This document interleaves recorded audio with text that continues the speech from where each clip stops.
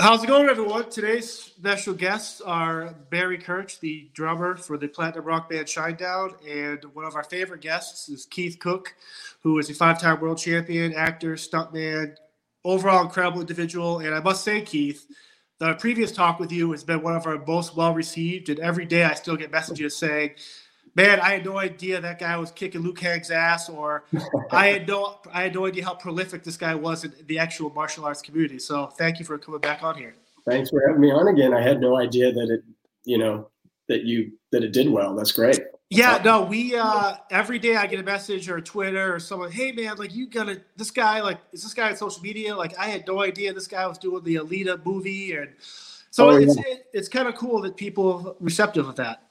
I enjoyed it. I watched it. So one of the cool things I'm doing for the month of December is kind of bringing on different guests that might not necessarily be in the same realm of whatever. We have a drummer, martial arts here, but a lot of things we can all kind of relate to are the fitness and the love of martial arts and kind of that stuff right here. So let's just jump in here. With COVID going on, how has your routines kind of changed, specifically to maybe eating habits, health, fitness, and stuff like that? I'll start with you, Keith. Well, as far as eating, I'm eating exactly the same as before COVID. I'm not going into work. I used to teach a 6 a.m. fitness class Monday through Friday every day, and an 8:30 every day also. Now I'm just doing the 8:30, and we're doing them live on a Zoom. And my wife really likes that because I was always gone. I wouldn't see the girls in the morning, for breakfast or anything. And now I'm kind of hanging around. And so that part has been really cool. And I'll have to admit, not teaching 2 fitness classes every morning has been great. Just doing one.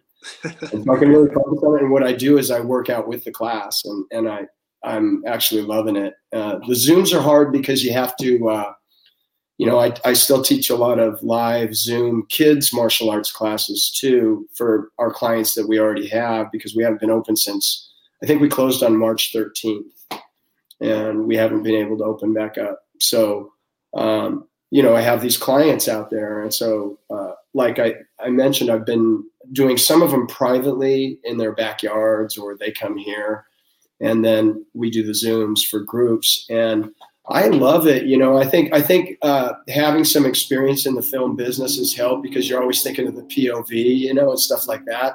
Sure. And so I always I turn my back on them so they can copy me, because one of the things that I've learned through teaching for years and years is to put yourself in a position where you can present it in a way where the person learning doesn't have to turn it around in their head or something, And so I try to demonstrate things. So when I face the camera, I'll go southpaw. When I turn away from the camera, I go orthodox, so they can kind of mirror me or copy me exactly, And so I think it's been a really good experience that way. What I've noticed is I've gotten in, a lot better shape, because I'm demonstrating so much stuff now. Like where when you're in a class, you have some kid in the class demonstrate it. Here, Johnny, do that double round kick. Now I'm doing it. Everything. So anyway, I like it. I like it a lot, actually. So, but that's the main difference. Yeah. For me, it's been eating wise a lot easier at home, because I love to cook, and not being on the road touring, trying to find a healthy meal or trying to order well for an after show meal or catering or whatnot, that can get pretty daunting, as John knows. So, for me being home, the eating's been great. When it comes to the workout side of thing and the fitness side of thing, I've been sidelined a lot of this year because I injured my elbow early this year in January, and really I've been PT and injections and the whole thing, trying to get my elbow back in shape, and it's doing much better. But that kind of sidelined me, but in a good way. It took away the enjoyable workouts that I like to do with bodyweight stuff or boxing or martial arts and things of that nature. Those are gone. Took away my drumming, which is exercise as well, for a minute. And it forced me to do something I hate, which is running. And I've learned to enjoy it. I've learned to find that peace in my head, which is something I've fought my whole life. I've never enjoyed running. It's never been a thing for me. I found it boring. So that's been kind of the icing on the cake is being able to still force yourself to get exercise, because that's good for the mental game, even though you are sidelined with maybe an injury and can't do what you enjoy. Yeah. I hear you. What happened to your elbow? I mean, what kind of injury is it? Luckily, it was a severe tendonitis, both sides. Wow. Elbow, but I really tore it up pretty bad, and it's kind of bittersweet, because the way I did it was, we had come home off tour last December, and I was playing with my 9-year-old daughter. We were having a dance party late at night one night, having a good time, and she kept spinning into me, and I kept putting her in the air, spinning into me, putting her in the air, spinning into me. And then I woke up the next morning, I was like, whoa, that hurt. And then I didn't rest it, and I kept doing what I was normal doing, playing drums, working out, push-ups, pull-ups, that whole thing, and really messed it up, to where I finally took a knee to the doctor and got all the scans and whatnot. And they're like, yeah, you're in trouble. So we did cortisone and PT, and the cortisone's a Band-Aid, as you guys know. So it came back once that wore off, and ended up doing some plasma injections and really focusing hard on rehabilitation. And it's been good. And I've learned a lot more about patience with myself and not pushing through the pain. And I can only imagine, Keith, how much you've gone through with the not only your martial arts experience, but the movies and doing stunts and stuff. I'm sure you've been injured a million times. So, when you're in pain and you really have to take a knee, how frustrating that can be. Yeah. I mean, I don't know if this came up, but I had hip replacement surgery. Wow. About 10 years ago. And it's actually called hip resurfacing. And what's his name? Murray, the tennis player, just had it, and he went back and won a tournament, because it's not the one where they cut your femur off. They actually grind down the ball, and then they put a new cup in the socket. And it's usually, like combinations of very hard, lightweight metals that, so it's metal on metal, and your own body fluids kind of lubricate the joint. And it's been unbelievable, but my left one didn't take. And so I had to go back and do a revision, because one of the parts fell out, actually, when I was riding my motorcycle. It kind of vibrated out, and man, that was painful. Oh man. I got home and I got off my bike and I couldn't stand up. So I think mine pales in comparison to something of that nature. I'm trying to outdo you. That, and I got in a really bad motorcycle accident. This is after the hip surgery, and I broke my back in 2 places, and I broke my pelvis in 3 places, and like 6 ribs, and I got a bad concussion, But it's surprising, like when you're in good shape, and I was in good shape at the time, you tend to heal up faster, I think. And I hit a car. I kind of T-boned. Somebody came out of a driveway that wasn't looking, and I hit the front of the car and went over the car, and I was going about 50. And so I had to, I knew that might happen one day. So I knew I didn't want to hit the car with my body. And so I went over the car and tucked, and then just went ba-boom, ba-boom, ba-boom down the street, And anyway. How hard is it when someone wants to get they don't want to wake up because they feel like, oh, I don't want to do this workout today. Personally, I'm better now, but with the onset of COVID, I had this kind of thing where it's like, I don't need to work out today, or man, it's dreary out. What are some of the mental hurdles stuff you guys kind of have to, or what advice do you have to people that they might not want to work out today? How do you kind of get them to understand that once you finish that workout, you're going to feel amazing? Right. For me, I think having accountability with a friend or a family member. I can go to my wife and say, tomorrow morning I got to get up and run. Can you kick me out the door? If I'm not feeling it. And there are those days where you're not feeling it. And then I think and then you do. Once you finish a workout, and even if you weren't all there, or it wasn't your best workout, or you didn't achieve the goals you wanted to in that workout, or maybe you cut it short because you just weren't feeling it, you got to listen to your body. You still feel better afterwards. And then those days that, you might skip, for me, not beating yourself up about it, going, you know what, today it didn't happen, but tomorrow, you better believe it's going to happen, and maybe then some. But, you get in that cycle of, oh, I didn't do it, and then you start beating yourself up, and then your mental game goes, forget it. I'm not going to do it tomorrow either. I'm done with this. And you can get caught in that cycle, especially when we're all stuck at home with the COVID stuff. It's really hard. And I've got a lot of distractions between the wife, 9-year-old daughter, dogs, making dinner every day, which is something I enjoy. But I go, I'm going to make that dinner and I'm going to skip my workout today. You got to push yourself. I love that point about not beating yourself up. I think that's really key in a lot of areas, and I've thought about it from a martial artist standpoint, when you're sparring and you make a mistake and you take a shot or whatever, if you get stuck like in regret of that shot, and in a sense, you're beating yourself up for getting hit. And meanwhile, the other guy is just beating you up more, I'm like, no, I want to pay attention to what's happening right now. And I think that kind of an attitude where you beat yourself up, usually you're stuck in the past. You're not in the present moment, and I also agree with you a lot on the thing of, I think this is very useful. I use it with kids a lot because kids, their parents are driving them to their lesson and they're giving the parent hell. I don't want to do it. I don't want to go. And I'm really on parents to really encourage their kids, not even in a negative way, just encourage them to come, because if you can remember how you feel afterwards, which is what you were saying, rather than how you feel right now, it'd be so much easier to stay home and watch TV or play video games than go and do that workout. But if you can remember how you feel, even during it and after it, if you can challenge yourself and you can make that the habit, it's so useful. I have to remind myself of that every day. I'm telling you, I have to tell myself, hey, dude, you're going to feel good after. And every single time I do. And that's how much you can change your own attitude. It's really empowering to be able to do that, Sure.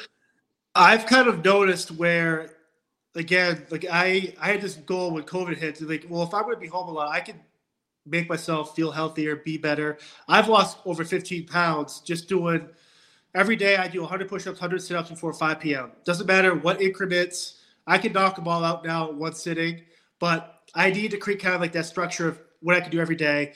And now I do the stuff with the chop fit or these other runs or yard work. But I noticed the weight loss. Like I saw that. But the other thing I didn't realize, and I think you guys can both talk to this, that the physical fitness aspect is also partly your mental aspect too. Because now mentally, I wake up feeling my mind more clear. I'm more positive. If I am having a bad day, my mind is strong now where, hey man, someone could have much worse than you, like push on through. So I know Keith, we've talked about this before, but like Barry and stuff, like the idea of physically the fitness, but the mental fitness as well. Yeah, I think that really plays a huge part in it when you start not only seeing those gains, which is awesome, but once you break through that wall and you realize that it does so much for your brain and how focused you can become, you hear about runner's high and things of that nature. It is somewhat of an addiction. I know that once Shinedown as a band started getting healthy over 10 years ago and working out together and working out every single show day, which is 5 days a week, we'd work out show day, do an hour workout, and then we go into our meet and greets and stuff, and then we play a show for another hour and a half, 2 hours. It made the show 10 times better mentally and physically, to where those days when maybe press was out of control and you just couldn't get the workout in, you'd go to stage frustrated. It'd be mentally frustrating because your body wasn't there 100%. So really it is a mental game, and it's a mental game to fight against it too and go, I got to get it done today, even if it's just something, When I used to compete, I would say at the peak, I was going to a tournament every 2 weeks, and I wanted to try to peak for the tournaments. But basically, you just had to stay in shape because that's pretty often. And so I did a lot of running. I would run. I would weight train. I did a lot of push-ups. I ran stairs too. I did sprints, but I ran like 3 to 5 miles a day. And so I got so used to that, and a lot of my tournaments were on the East Coast. And I think I brought this up in the other interview. I never wanted to lose because the other guy was in better shape than me. And so fitness was a very high priority for me. If somebody was more talented, or they were faster, or they, whatever, I can understand. But I didn't want to be a lazy guy who didn't get myself in shape. So I'm gassed, and now I'm getting my ass kicked, Mm-hmm. And so I put the work in. And one of the things that I remember that I used to do, and people used to look at me like I was crazy, was, I always was on the West Coast, but a lot of the tournaments I went to were on the East Coast, and we would have to compete at 9 a.m. We were the first division. And so I would get up and take a run to make sure I was awake, because that was 6 a.m. my time. And so I'm competing at 6 a.m. my time. These guys are competing at 9 a.m. And so I felt it was an advantage for them. And so I didn't want to. So I would get up and go running. A lot of people were going to breakfast in the hotel, and they'd see me running. What are you doing? Are you crazy? I would say, no, this is what I do every day. I'll be recovered by the time we're competing. It wakes me up, makes me feel, clear in my head and confident. I know I'm ready. My body has been fully warmed up. It's a good feeling. Yeah. One of the interesting things I want to talk to you guys about is, if you're an upcoming band or an upcoming martial artist and you're slowly going up the ranks, winning your fights and getting the hit song, what's more difficult for you guys mentally and physically? The chase to get to number one, or once you're at number one, maintaining that level as those young people that were once you are now dipping at your heels? I think it's a little bit of both. I think that initial chase might be harder in the respects of the amount of work you have to put in initially. Right. You have to really, you're going to suffer, you're going to struggle, you're going to make mistakes, you're going to learn from those mistakes, and you have to play the game, and you have to work up the ranks, and all those kinds of things you do to become a popular band, or to write a good song, or to learn how to write a good song, or even to learn martial arts. You got to get the basics down before you can move on and move up. And those are struggling times, getting those basics and getting better. And then once you get there, that's when you realize you can't rest on your laurels, and you still have to have that work ethic. And that's where I think a lot of people screw up. They're like, I'm here. I earned it. I got my trophy. I've got my number one, or whatever it might be. And that's just the beginning. You got to even work harder at that point, because yes, there's a bunch of people that want to knock you off the ladder, but you also can't, you have to keep your humility and stay humble and realize that it can go away tomorrow, and you better work just as hard to keep it once it's there. At least in my experience. Love that. I think humility is huge, and I think at times I've felt overly confident or cocky, and I think that's one of the first things I would point to, and that's a big mistake. I think being confident is great.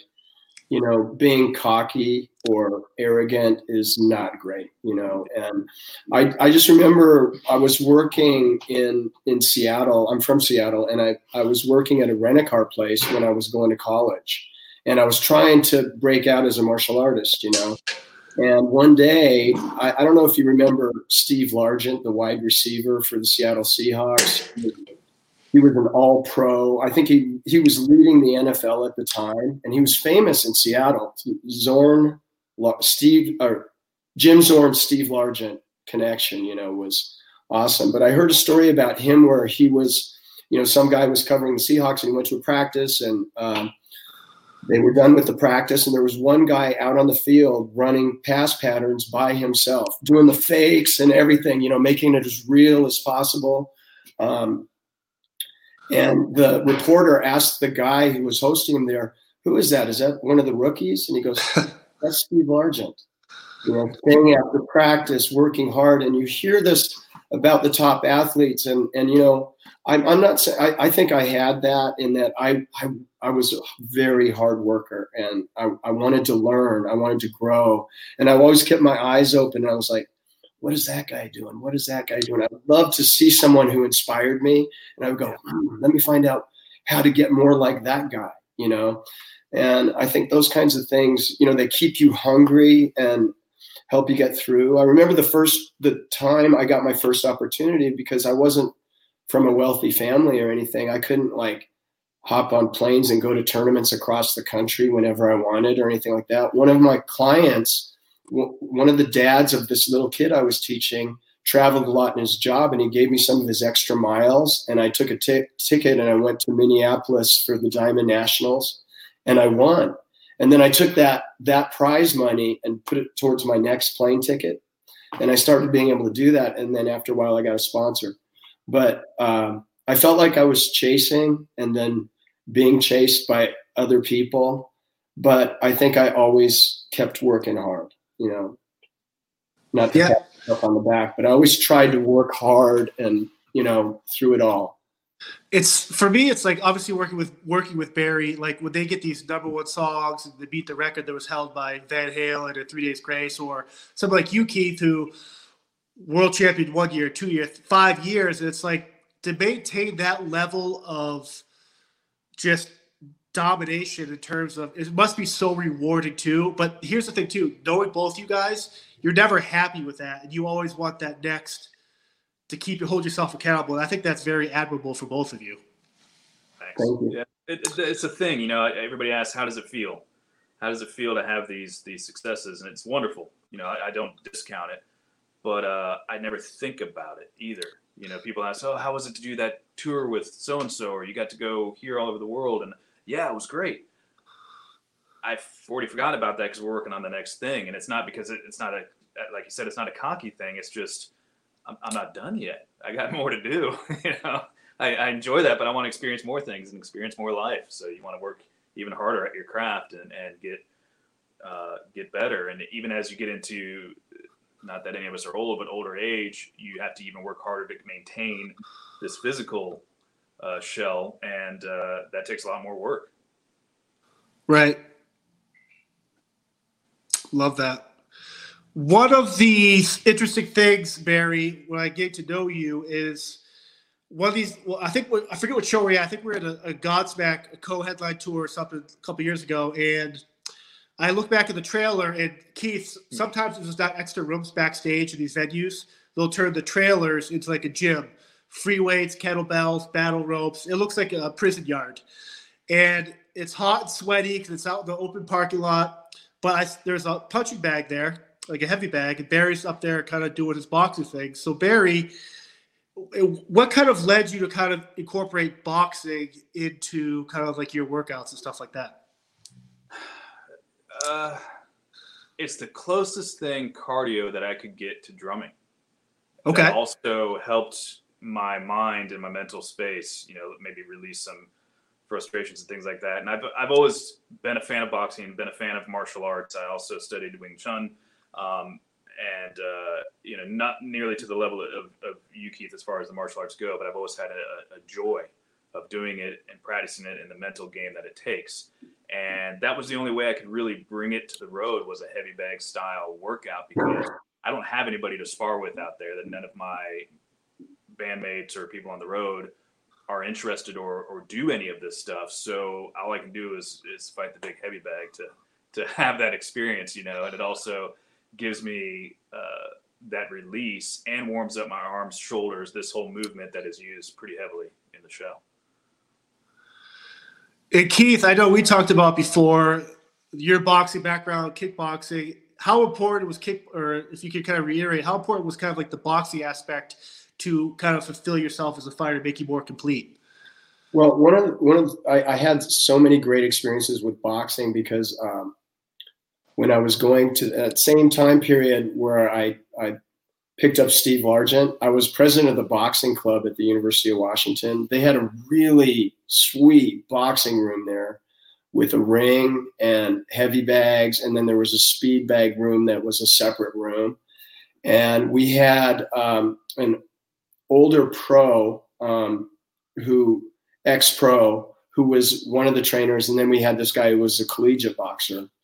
And it was great because we'd have smokers because these guys trained other places too. So we had smokers between each other and stuff like that. But I think for boxing, one of the things that, and maybe you can appreciate this, Barry, I'm sure, is, is the rhythm, that I would think is very similar to drumming. A lot of times I say, do it like you're beating on a drum and you don't want to miss the beat. Absolutely. What I'll say to people, and I think it helped my rhythm so much. So did the weapons training, because I'm grateful to the wushu because, like when you're doing flowers with swords or with a long stick, your body has to be really supple to kind of get out of the way of the weapon so it can do its thing, and I feel like that started to show up in my boxing, and I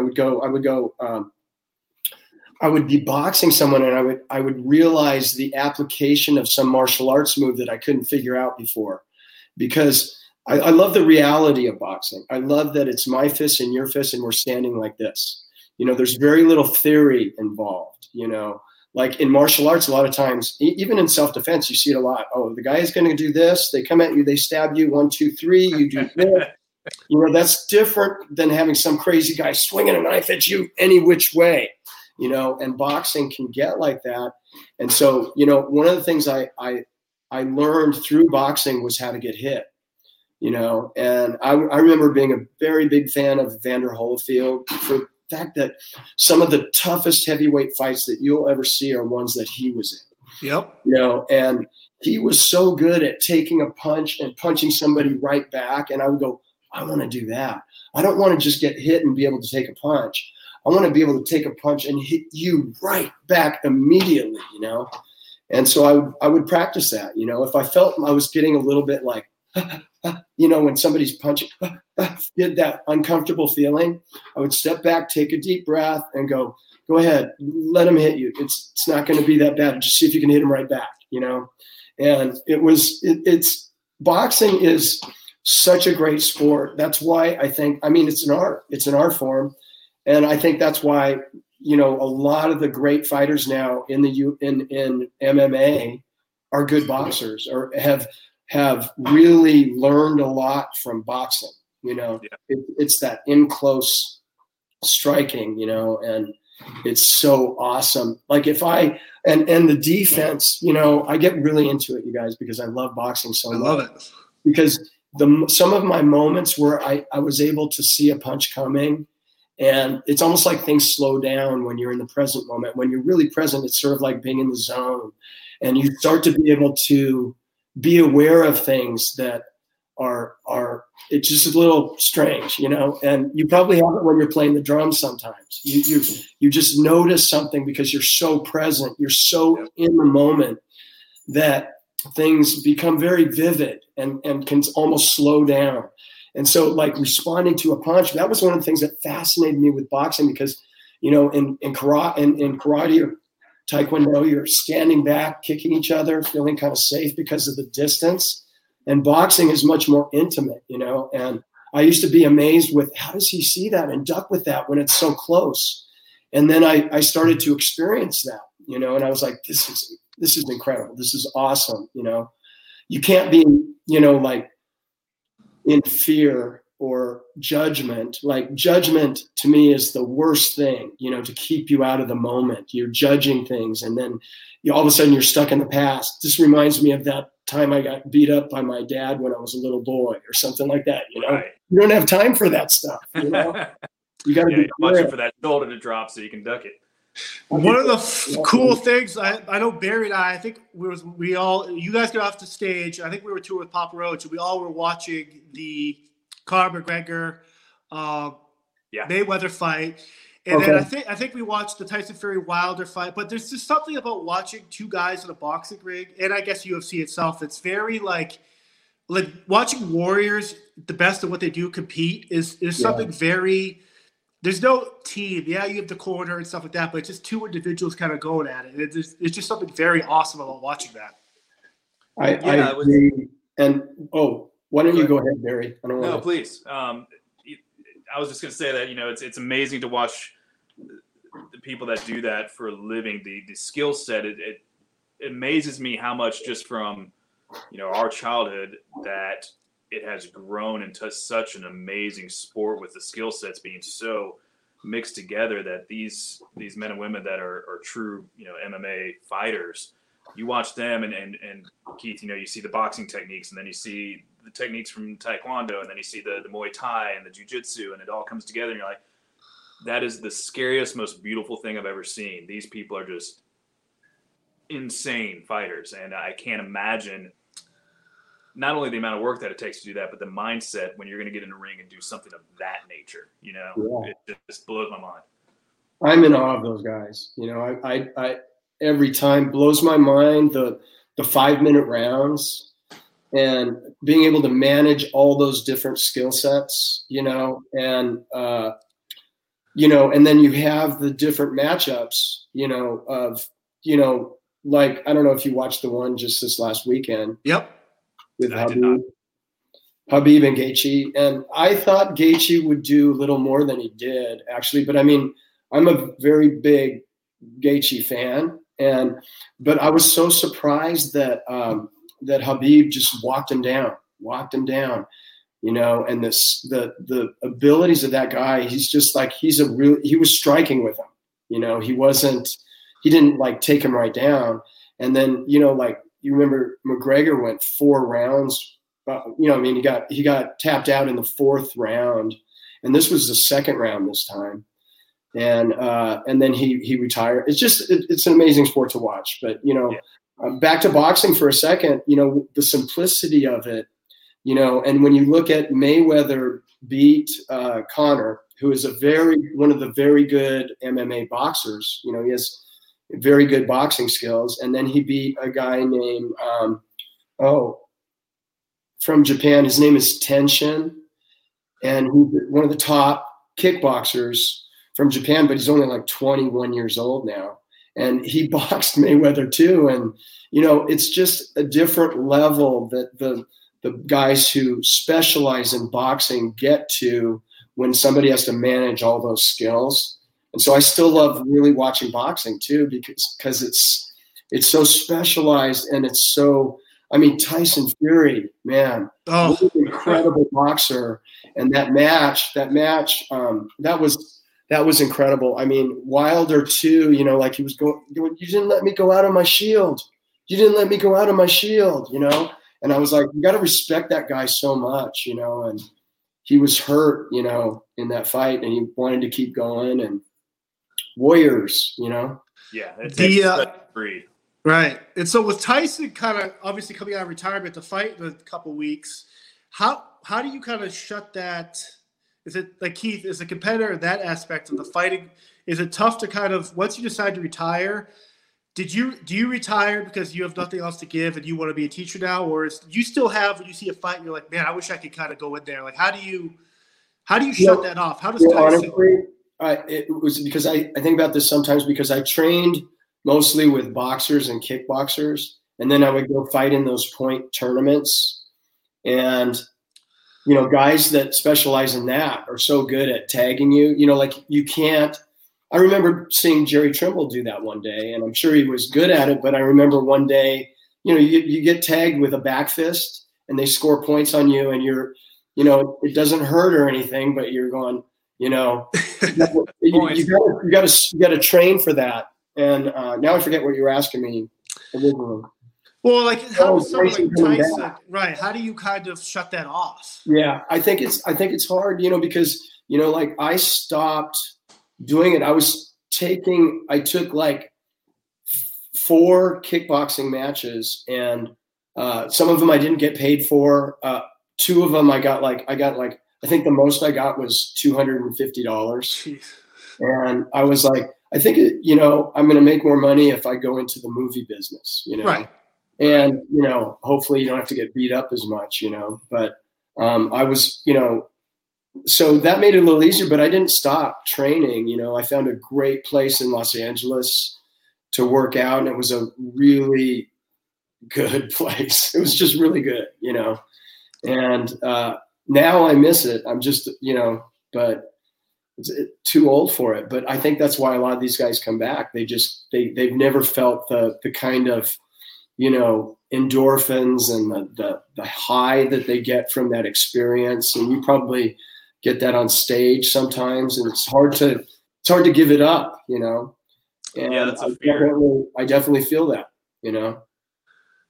Yeah, absolutely. That's a fear of the days when, you don't get the big crowds and those kinds of things. And that high from the stage, it's you don't take it for granted when you get it, That's why kind of reason why we see some of these old bands like Ozzy Osbourne postponing tour 2 years from now. And it's just like, I get it. I totally get it. But it's almost like, here's a prize fighter, the lead singer that wants to go out on a shield, doesn't want to be told he can't because of a pandemic. But at what point can you, it's very fascinating to me. And I don't ever want someone to stop doing something because someone's telling him to. But I just wish I could find out whatever that drive is. I want to, I just want to say one of my heroes is Mick Jagger because, oh, hell yeah. I was like, I'm just blown away. I'm going, holy, I want to be like that, when I'm his age, and being able to perform that way. There's very little of his age is getting between him and being able to, be at his best, and somehow he must really, I don't know what he does, but he must take care of himself, because he seems, I don't know, maybe Barry, more about it, but that is inspiring, I think, to a lot of people, I don't, you see that comeback video of him dancing in the studio and stuff. And after a heart attack, right? Or something? Yeah, or heart surgery or whatever. Yeah, he's got to be taking very good care of himself. Yeah, he partied early on, but I bet at this point he's got to be taking care of himself to be able to move like that. Yeah. And that kind of goes to what we talked about before we started this, Keith, is that how important fitness is to a musician or a martial artist. Like you need that to sustain a high level of whatever. And fitness is awesome.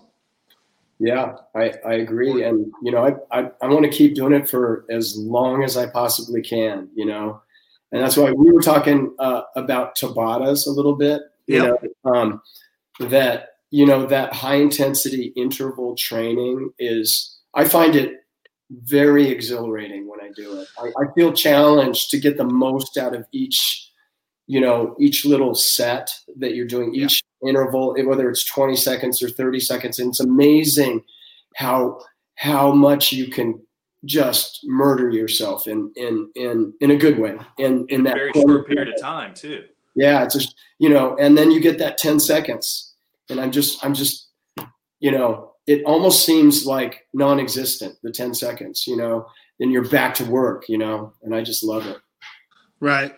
Barry will jump back in here. It's one of those things too where I know we talked about off the record or whatever, but like the product you're working with now, kind of like the boxing thing, like can you kind of talk about that a little bit?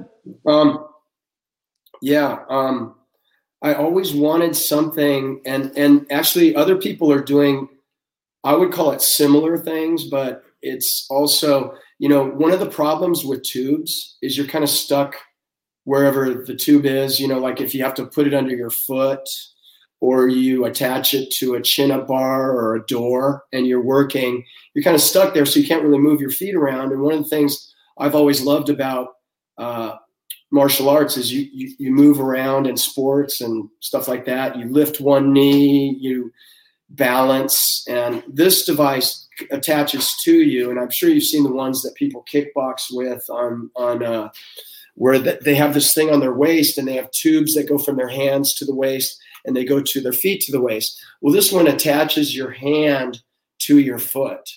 And so you have that. So it works everything in between. And we do a lot of martial arts in it. And with this one, it encourages rotation like medicine balls. Like if you're holding the handle, it's attached to your foot and you take it around this way and the tube actually stretches around your body. So it's tremendous for the core. And so that's been the main thing. That's how I recouped from the hip surgeries and the motorcycle accident. Was I was in really good shape from doing it in the first place, but then I was able to get back to it and I didn't even do physical therapy for either one of those things. I just worked it myself, and my doctors trusted me. They just said, why don't you just do what you do and just do it, moderately at first and then build up slowly. And that's what I did. But this is just, I like tubes also as, like you were talking about you were doing that lift and over again and you felt your elbows. And I started to notice holding the mitts, because I hold the mitts a lot for people. And I started to notice my hand getting hit like this, because some people hit them hard, and Sure. my elbows started to get really sore. I think I was developing tendonitis. So I switched to holding the paddles, and that completely went away. But I think with tubes, the thing that I was getting around to is when you use them as opposed to a weight. Like I heard about this guy who was on the USC football team, and he was doing bench press, and it came down on his throat, and he had to quit football. And he was one of the number one prospects. Hurt his, it hurt something that they couldn't really fix, And but I think a lot of guys do really heavy bench press, and they rip their pectoral muscle, at the bottom when they're the most stretched, and you're switching directions and going to push it back up. There's more weight there than the actual weight that you have on the bar, because there's momentum coming down and you're changing directions and going back up. So it goes up even higher, and the most weight is on you is when your muscle is stretched to its weakest point. It doesn't make any sense at all. With tubes, and they actually did it with those old Nautilus machines. Yeah. It should get harder as you extend, not harder as when you're at the bottom, the most stretched point. It should be easier then, and tubes are like that. And so I love that, and I love that momentum doesn't become an issue, So I train with tubes. I've done it for years, and I think it's really helped me maintain my health and reduce my injuries, And they're versatile. You can create resistance in any direction. You're not relying on gravity for the resistance, So it makes it you need more skill, I think, to learn how to use them in a lot of different ways that are very productive. But it's so worth it. I just think it's really worth it. It sounds like a cool thing that we can bring on tour and stuff, where you can pack it in your suitcase. Absolutely. If you're in the hotel room, like we're always traveling, that's why I love like the chop fit thing, or like those, I've been using these a lot now for grip strength and stuff, but stuff that you can kind of travel with and bring on the road with you, I think just for the mental sanity is amazing. I think that product, Keith, is going to be badass. Yeah. I'm really working hard on it right now. I'm teaching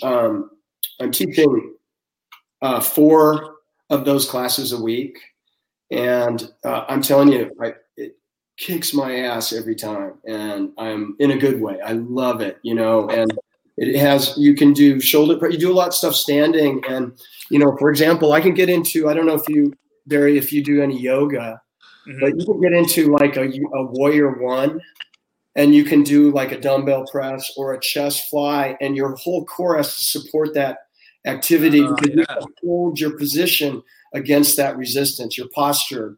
And then you're working on flexibility with your legs. They're having to hold you, and you're working the same muscles that you would if you laid on a bench and your core was completely out of it, And so everything about it is about balance, core strength, flexibility, and you can go fast too, because with a weight, like if I punch with a weight, when I get to that full extension, the weight wants to keep going, and then I'm jerking it back.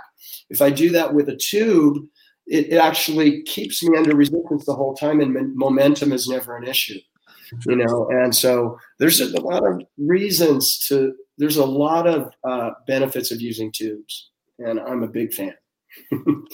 It sounds like it. The full body workout aspect of it, where you're engaging more muscles than just focusing on one muscle group. Yeah, is amazing. You can get a lot more done in a lot less time, I would imagine, as well, which is good for everybody's on the go, and the portability of being able to pack it on the road would be great, because people travel a lot more now than they ever did. So yeah. Those Tabatas, you guys, I think they're, the guy who created that, if you ever read, you should look it up and just read what he did. He did a test, and he trained the Japanese, I think, Olympic speed skating team or something. But he took groups of regular people, and that's what was really interesting to me. And he took one group and he put them in a 4-minute workout per day, 4 days a week. And he put the other group in 1 hour of moderate exercise 5 days a week. And all of the people who worked out for the 4 minutes outperformed all of those people. Wow. Improving their cardio, weight loss, and muscle tone. you I know, believe it. and it's intense. 4 minutes is intense, but you do get those breaks in the 4 minutes too. You're working, I think, for 3 of the 4 minutes, and you're resting for 1 of the, but they're Right. 10-second rest intervals. It's amazing. It's just amazing. It is one of my favorite styles of workout, the Tabatas or the hit ones or any of those kinds of things. Yeah. Doing the interval training, it is absolutely my favorite. Been the most frustrating thing of being injured, not being able to do a lot of those. So I'll end up doing sprints up and down the road or things just to try to get that same feeling. But the feeling you can get from one of those workouts is absolutely amazing. I don't know this, for sure, but I bet a lot of UFC fighters use that method because when even though you're working for a 5-minute round, it goes in intervals, it really does, like you're working really hard for, unless you're fighting Khabib, then you're working hard the whole 5 minutes. Yes. There's no intervals. No. And it kind of makes sense, Barry, because when you look at your set list, like you have a 3 to 5 minute song, and then depending on whatever Brent says or whatever the break between, you have that time to kind of reset. But now it kind of clicks why it's very fascinating that that same type of workout mentality is actually incorporated in you guys performing a show. I never put 2 and 2 together until you just said it. Never even thought about it. So hearing Keith talk about that, I was like, holy shit, these guys are actually doing a actual Tabata workout playing songs. Yeah. That's amazing. And I think that's why the cardio is so important, whether you're in a boxing match or a stage match. It's still so heavy cardio. That's where you're going to get winded. Not necessarily always taking the punch, but keeping up is half the battle, not being winded and losing that power. So, yeah, I know when I did that study for the drummers lab, and it was the study that this young lady's doing out of Canada, and she hooks us up to meters to see how much energy drummers are expending throughout a show. And it was mind-numbing to me. It's the same as a soccer game or something. I think I did in a 90-minute show 1,200 calories or something crazy like that, and the amount of energy, and then you could see it graphed on paper, the Tabata style thing. I never even thought about it, but you see the spike and which songs have more energy expenditure, and it's not always. It was impressive to me that some of the songs that expended more energy are technically easier to play. Right. So it's fascinating. Have you ever put a heart monitor on you when you're drumming? Yeah, that was part of that one, and I have done it before just to see what's going on. And, I just think do you ever become aware of your breathing while you're drumming? Yes. Okay. Absolutely. And I think I learned a lot of that, some from martial arts and trying to be calm. As you were saying before, getting hit and trying to keep your composure and stay calm is never that easy. And nobody likes to get hit in the face. I guess some people do, but I sure don't. But learning to control that is very important for stage 2, because when you first go on stage, those endorphins and, those first massive crowds you get to play in, you can find yourself making errors and not focused on a song because you're so excited and you can't control your breath. But as soon as you can internally find that peace and calm yourself, everything becomes fluid. And even though your heart rate might be through the roof, the fluidity comes back. And it still happens this day. We always talk about it within the band that if you ever lost those jitters or that excitement before you go on stage, you might as well quit. What's the point? I still love it. And I still get excited. And sometimes you come out of the gate, for example, playing Download Festival in England, where it's 100,000 people that you're playing in front of, and it's just a sea of people. Wow. It takes 2 or 3 songs to calm down, and you have to focus on breathing. Breathing is definitely a large part of it. That's so cool. Is it difficult to, Barry, I know, like, obviously smaller crowds, bigger crowds, but are you able to do the same show in front of 1,000 people or 100 people? Or Keith, is it easier for you to compete one-on-one with no crowd? Or do you like just having thousands of people cheer you on and stuff? Does that help with you with the fight? Or is one of the things about karate tournaments is some of them had big spectators for the finals at night, but it was usually all the people that competed during the day. Okay. Like a lot of the competitors would come and family members and stuff like that. But during the day when you're competing in the eliminations, There's not like big crowds or anything like that. And the biggest crowd that I ever experienced was at the World Championships, and I'm pretty sure it was 1987 in Munich, Germany, in the Olympics Hall, same place they held like gymnastics and stuff like that. It was standing room only, and I think it was over 14,000 people just packed in there. And they did the whole thing like they do in soccer, which I'm sure you've experienced, Barry, where they start howling and chanting. And I felt really pumped up by it. I felt, I felt like, I want to do a good job. I really want to do a good job, and so I think it can be, very inspiring. And I felt it before, even at tournaments where, not quite as much, not quite as many people were there. But we have our big tournaments here where in the finals there are thousands of people, like the Battle of Atlanta. And I won a grand championship in Madison Square Gardens once. And that was huge for me because of the boxing history, and so that was really cool. That's cool. I think it's the same. The crowd definitely can sometimes dictate how you feel for the show. Right. I think it's harder to play in front of a smaller group of people because you feel, at least from my perspective, especially as the drummer, I'm pretty far back on the stage most of the time. So I can see the first 3-4 rows and then everybody else is just a blur. But if you're in a club playing to 200 people, I see everybody's single face, and I think they're looking at me, and luckily I can hide behind that drum kit. So, sometimes it's harder to play in a smaller group. I think the most pressure for me sometimes is recording the record, being in the studio, being under that. A lot of guys and gals get they call it red light fever. That red light recording light comes on, and they can't perform because they know it's being recorded, and the producer and the engineer are listening meticulously to every little thing you're doing. And some people just can't do it. So I think for me, even that is probably more pressure than anything, is being in that studio. Because somewhere in the back of your brain that is being put down forever. And It's never going to change once it's there. So you really want to – it took a while. I think that was a bigger learning curve than going up on stage, and you might screw up and have a bad show, or you might mess up a song, and that was that day, and you get to do it again tomorrow. And you beat yourself up about it. I know I do. I don't like to make mistakes. And if, as the drummer, I make a mistake, it usually throws the whole thing off. So I try not to ever make a mistake, but we're human. The pressure there in the studio being forever can be daunting. One of the interesting things, Barry, this is kind of like segue into the last part here, is when I was doing the martial arts talks with people like Keith and Lauren and Kathy Long and everyone, Richard Norton, mm-hmm. you kind of off cuff said you should talk to my Wing Chun instructor in Florida, and I had no idea that you are actually into obviously the martial arts. I know we've talked and stuff, but how did you kind of settle on that specific martial art? I think initially it started as a kid falling in love with Chinese styles as a whole. I thought they were all beautiful.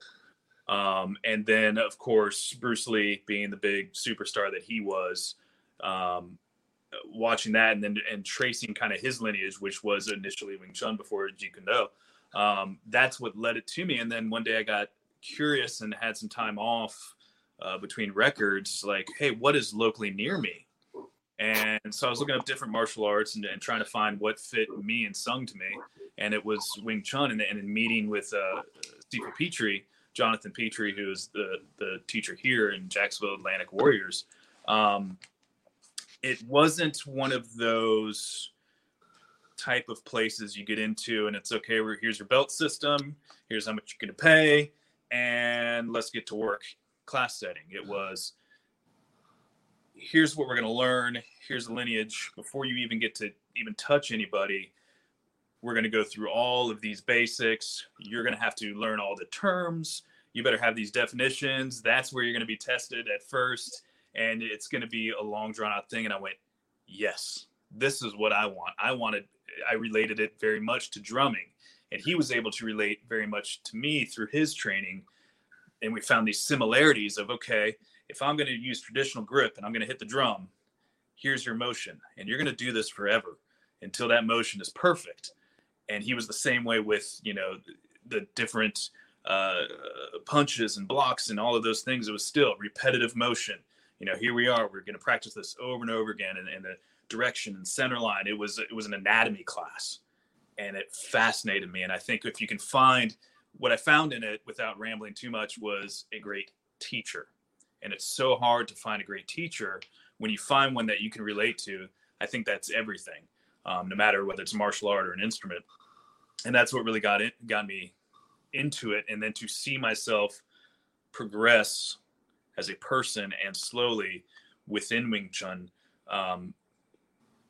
it's just been a joy for me, and something that, I have actually not been in a while, and I miss because of touring and everything else. And he's moved, that I still find myself going back to the basic forms and doing those things, but I'm like, man, I got to get closer to it again. It's always part of you,